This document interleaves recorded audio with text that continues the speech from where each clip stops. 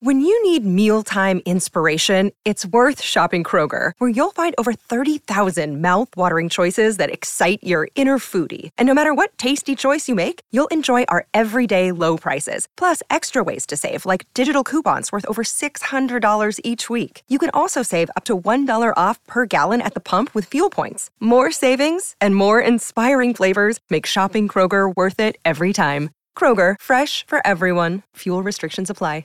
Don't come over here after 2 months and start analyzing me.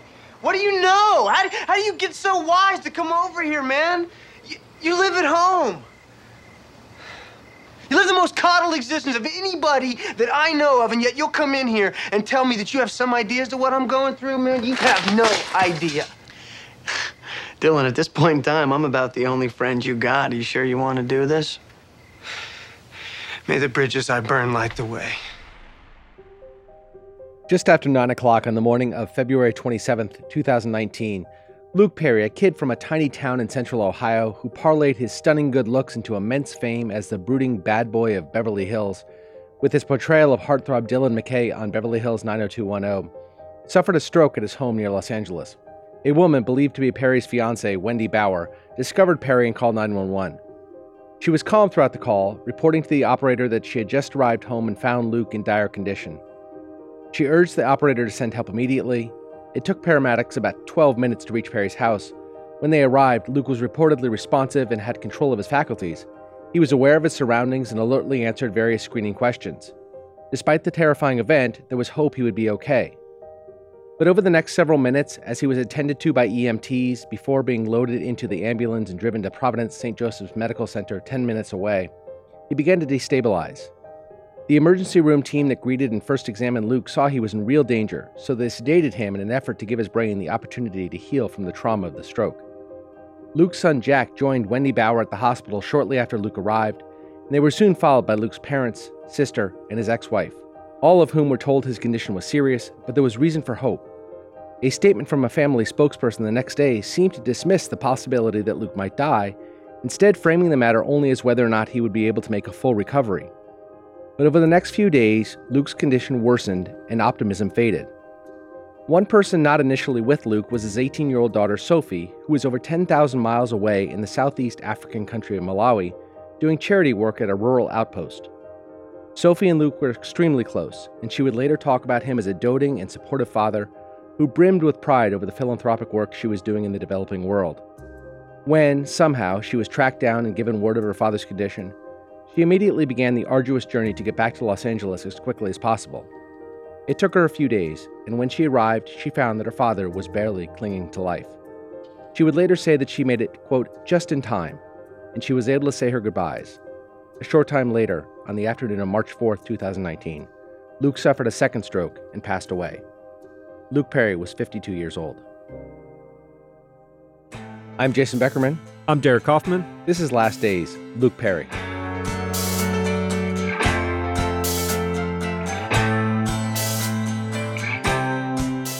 The medical examiner who conducted Luke's autopsy concluded he'd suffered from an ischemic cerebrovascular accident, otherwise known as an ischemic stroke. It is the most common type of stroke and happens when blood clots occur within vessels leading to the brain. This cuts off the flow of blood and oxygen, causing brain cells to die.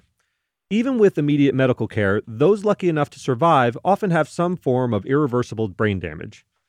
Though ischemic strokes are a leading cause of death among men, they almost never strike people as young as Luke Perry, absent other significant risk factors such as obesity, prolonged tobacco use, or drug or alcohol abuse. Luke Perry had none of those factors. He was thin and muscular, worked out regularly, didn't do drugs or drink to excess, and hadn't smoked in a couple of decades. His only health issue was a precancerous polyp he'd had removed during a colon screening a few years earlier, but it is extraordinarily unlikely that had anything to do with the blockage that took his life. In fact, the medical examiner was unable to identify any contributing factors that may have caused the stroke. In the final analysis, it was just a tragic event that was not readily explainable and likely was not preventable.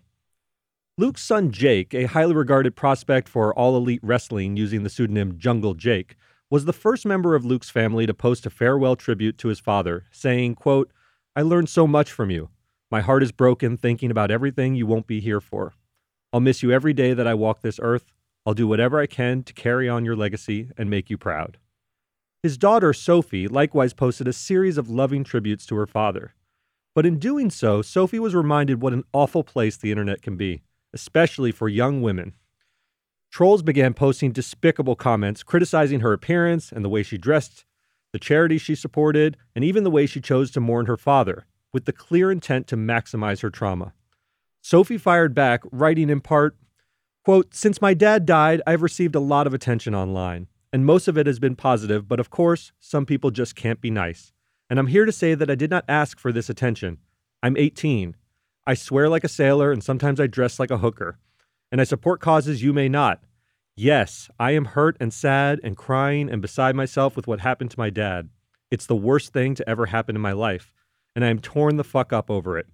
But I'm not going to sit in my room and cry day in and day out until the internet has deemed it appropriate for me to do otherwise. And if you knew my dad, you would know he wouldn't want me to. So you shouldn't either.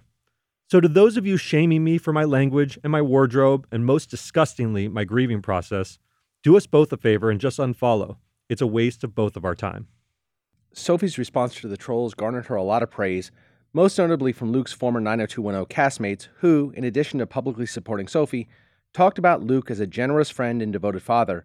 Jenny Garth, who played Luke's girlfriend Kelly Taylor on the show and who remained close friends with him over 20 years after the show went off the air, spoke for the group when she said that Luke was, quote, "one of the kindest and most humble human beings I've ever known, and he, quote, adored his kids beyond words." You know, Jason, it's unimaginable to have to process your father's death at 18 years old and deal with the negativity on the internet from just assholes. It's the way she handled it was really with a lot of poise and grace, I thought. Talking about Sophie Perry is a little bit of a departure from the core sort of purpose of this podcast, but I thought it was so interesting, that people went after her. She's really pretty. She looks like her dad. She's got big curly hair, but she's really intelligent and was doing this charitable work, and he was so proud of her. And I thought it was interesting, not only that people came after her, the internet's an awful place, people go after people for everything, but her counterpoint, her statement in response was so strong and prideful. I just thought it was really important. It really was perfect. I was surprised at the time. I remember Sophie getting this backlash and wondering how she would respond.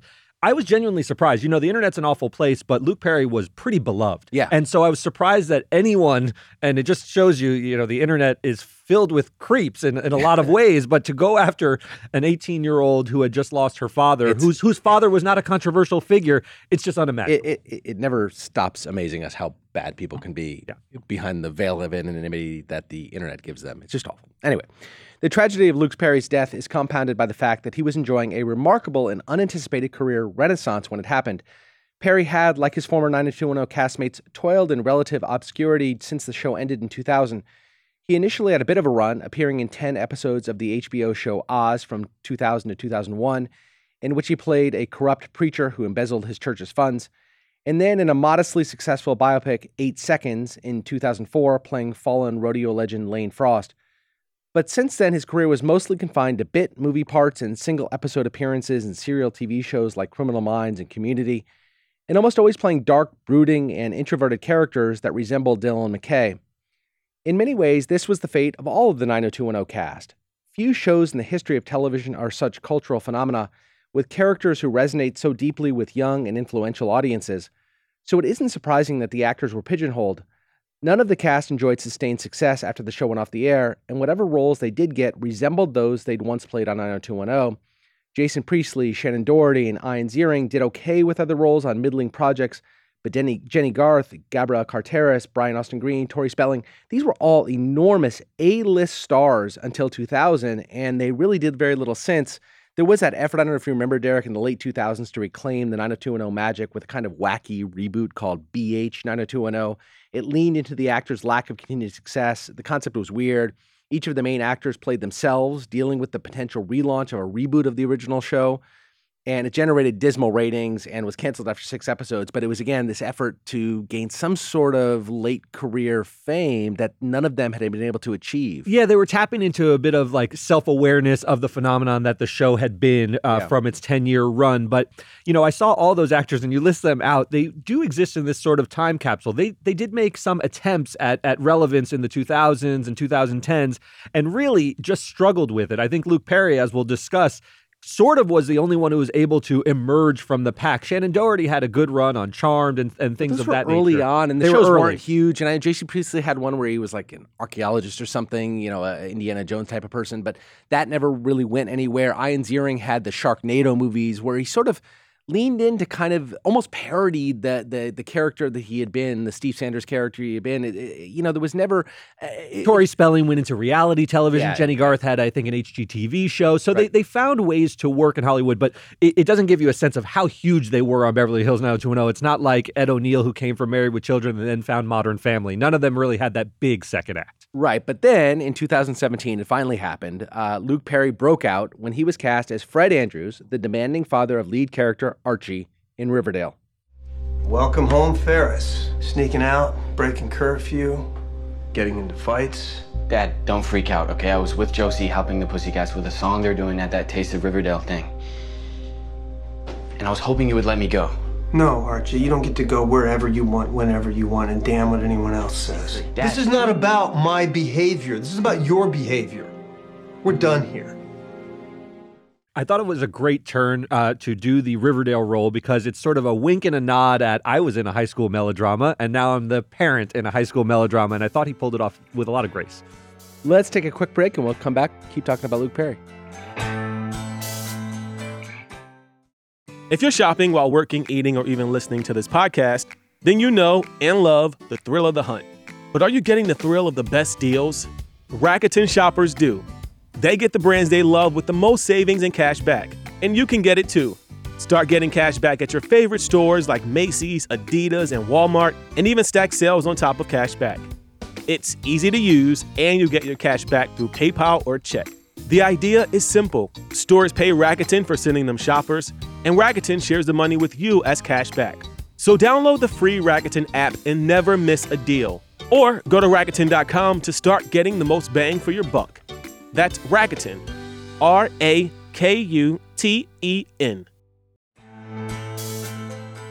Riverdale was an enormous hit, Jason. It gave Perry a level of fame he hadn't enjoyed in 17 years since the end of Beverly Hills 90210. He once again was featured on magazine covers and did the talk show circuit, not so much this time to celebrate his sex appeal, though he undeniably maintained those good looks even into his middle age, but to instead focus on his remarkable comeback. Quentin Tarantino, a director with a track record for breathing new life into the careers of once famous actors, think of John Travolta in Pulp Fiction or Pam Grier in Jackie Brown, saw Perry in Riverdale and immediately cast him without an audition as a real-life actor Wayne Maunder in Once Upon a Time in Hollywood, playing opposite Leonardo DiCaprio. Not yet, I ain't. Say, where'd you get that limp? From the war. Which side? I rode with the British cavalry in India. Now, I thought this was so astute of Luke Perry at this juncture in his career, because Quentin Tarantino is known for doing this. He did it, and we've talked about, John Travolta, who was Saturday Night Fever. He was a dancing machine, and then he put on a little weight. He's faded a little bit into obscurity, and then Pulp Fiction brought back the new John Travolta, and then he becomes an action star for the 90s, This Broken and Arrow, 2000s. and some of the action movies, Face Off and the whole thing. Right? Yeah, and so if Quentin Tarantino taps you, he sees something in you, and I thought Luke Perry was wise enough to know, hey, he doesn't want the matinee idol. He wants sort of the faded matinee idol. And I thought he played this pitch perfect. It's a small role in Once Upon a Time, but I thought he did it brilliantly. It's a small role, but once you get into Tarantino's orbit, you all of a sudden become a big star. I mean, we've seen it so many times that, the list goes on and on. John Travolta being maybe the most predominant one, but it was good. And he was playing a character very, very different than we talked about how all these 90210 actors got typecast and they started playing the same roles. This one's very different. He's sort of effete and dainty. He's wearing in the scene, if you see it, he's wearing like a Bengal tiger thing on his head. Yes. He's very put together. He's from Boston. He's very well spoken and very different than the dark and brooding character we came to know. Totally different. And look, he's sharing the screen with one of the biggest movie stars of all time in Leonardo DiCaprio, and I thought he held his own. He wasn't trying to sort of overplay the part. He knew who the big, celebrity was in that scene, but he still made an appearance that was lasting. So the typecasting that Perry and the others suffered from is really, I think, just a consequence of starring in one of the most iconic television shows of a generation. The show was not only huge in its time, but it really did help change television. I don't think it's too much to say that without 90210, the world of television over the last 30 years is different. When I was a kid, there were just 3 national TV networks. They're not 4. There was NBC and CBS and ABC. That's it. Fox was like where you went to like local news at 9 o'clock and game shows on during the day. But then they got Married with Children in 1987. They have The Simpsons comes out in 1989, and then 90210 comes out in 1990, and it blows everything out of the water. 90210 was by far the most watched show on TV among young viewers, which of course gave it an outsized influence in pop culture.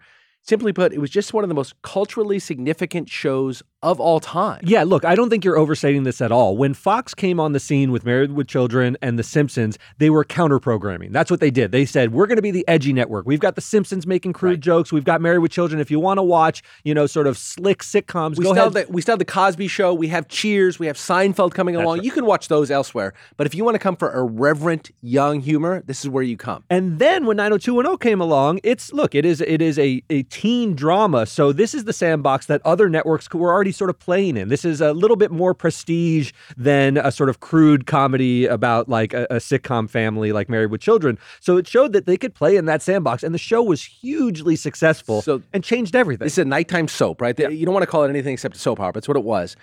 In that space where Falcon Crest and Dallas and Dynasty, they were the nighttime soap operas. But they appealed to older demographics. And also, we'll get into this more, they're incredibly expensive to produce, right? You have Larry Hagman was a really established actor by the time. He could charge a premium.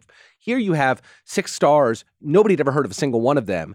And they are now sort of making money hand over fist, obviously. But more importantly, they are changing television forever, really. It's hard to, I know, most people still remember 90210, but it was the biggest show on television, the most influential show on television, and nothing came close. Yeah, to your point, it was proof of concept that the Fox network was here to stay. Now it is part of the establishment. Right. And after this move, when they're swimming in buckets of cash, they go out and buy what? They buy football. Yeah. And so now they have a day of football as well. And it really is, now we think of the big 4 rather than the big 3 plus Fox. Right.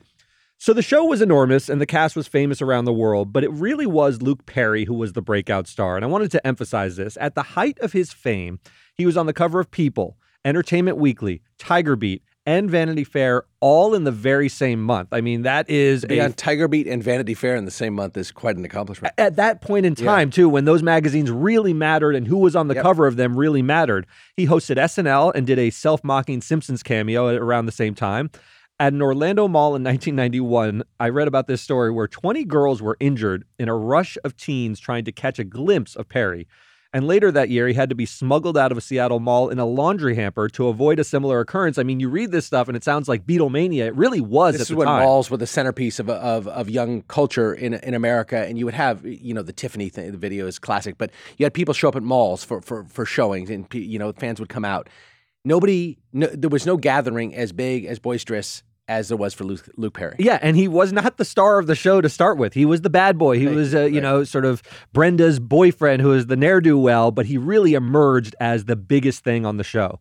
And when Cher Horowitz, who we all know was Alicia Silverstone's character in the 1995 movie Clueless, was asked why she was still a virgin in the movie, her bestie Dion chimed in to explain it this way. Cher is saving herself for Luke Perry. Now, that's a short clip, but it's obviously an iconic movie, Clueless, and it was so sort of in touch and in tune with what the pop culture was of the day that pointing that out and showing that was the reference point for who Cher, who was the prissiest, most beautiful girl in school, would save herself for. It had to be Luke Perry. Let's get this perspective. He's about the same age as George Clooney, Brad Pitt, Leonardo DiCaprio. These guys were enormously famous at the time. Yes. Enormously famous. George Clooney was on ER, the biggest show, not competing with the young audience like 90210 was, but ER was the biggest drama on television. She didn't mention George Clooney or Pitt or Leo DiCaprio or Johnny Depp was huge. She goes to Luke Perry. Yeah, it's very, very telling moment from that movie. And Luke played the game well. He gave all the credit to others for his success. He was always exceedingly humble in interviews and remarked on the fleeting nature of fame whenever he could.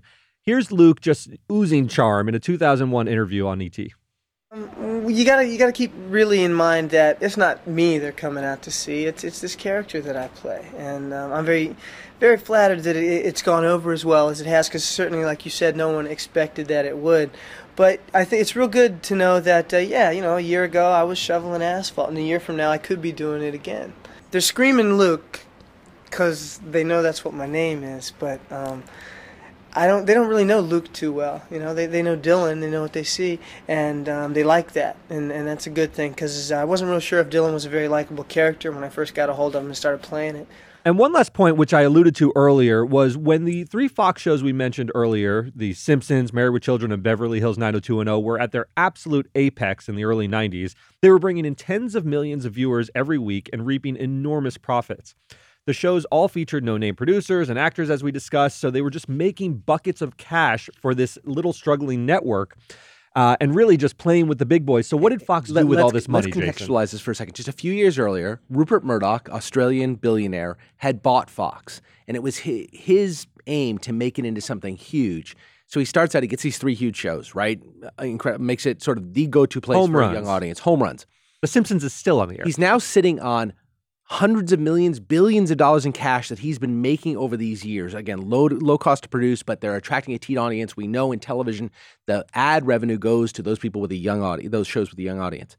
So he takes all this money he's now got and he goes after the NFL. And it was a seismic shift. I mean, my whole life, the NFL on Sundays was NBC and CBS. And then ABCs were Monday night.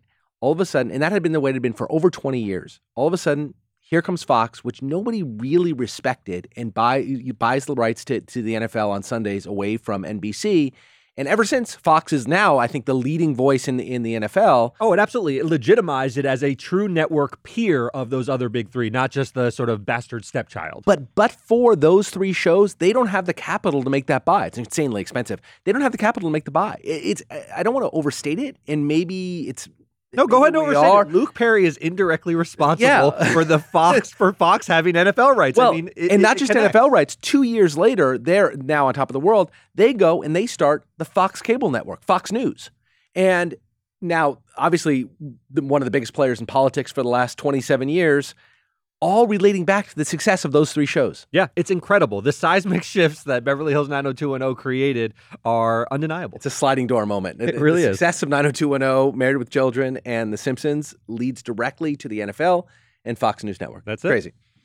During his final years, even as his fame returned, Luke opted to remain out of the spotlight as much as possible. He was rarely seen in public and only did closely controlled interviews, typically from his house. He didn't often reference his kids and pretty much never talked to the media about his fiancée, Wendy Bauer, whom he'd been dating for nearly 12 years and who apparently wanted no part in Luke's fame. They had just a few days before his death sent around a save-the-date announcement for their wedding the following August, shocking many people who were unaware he was even dating anyone. Following Luke's death, celeb watchers wanted to hear from Wendy, but she has steadfastly refused to comment on the relationship or on Luke's final days.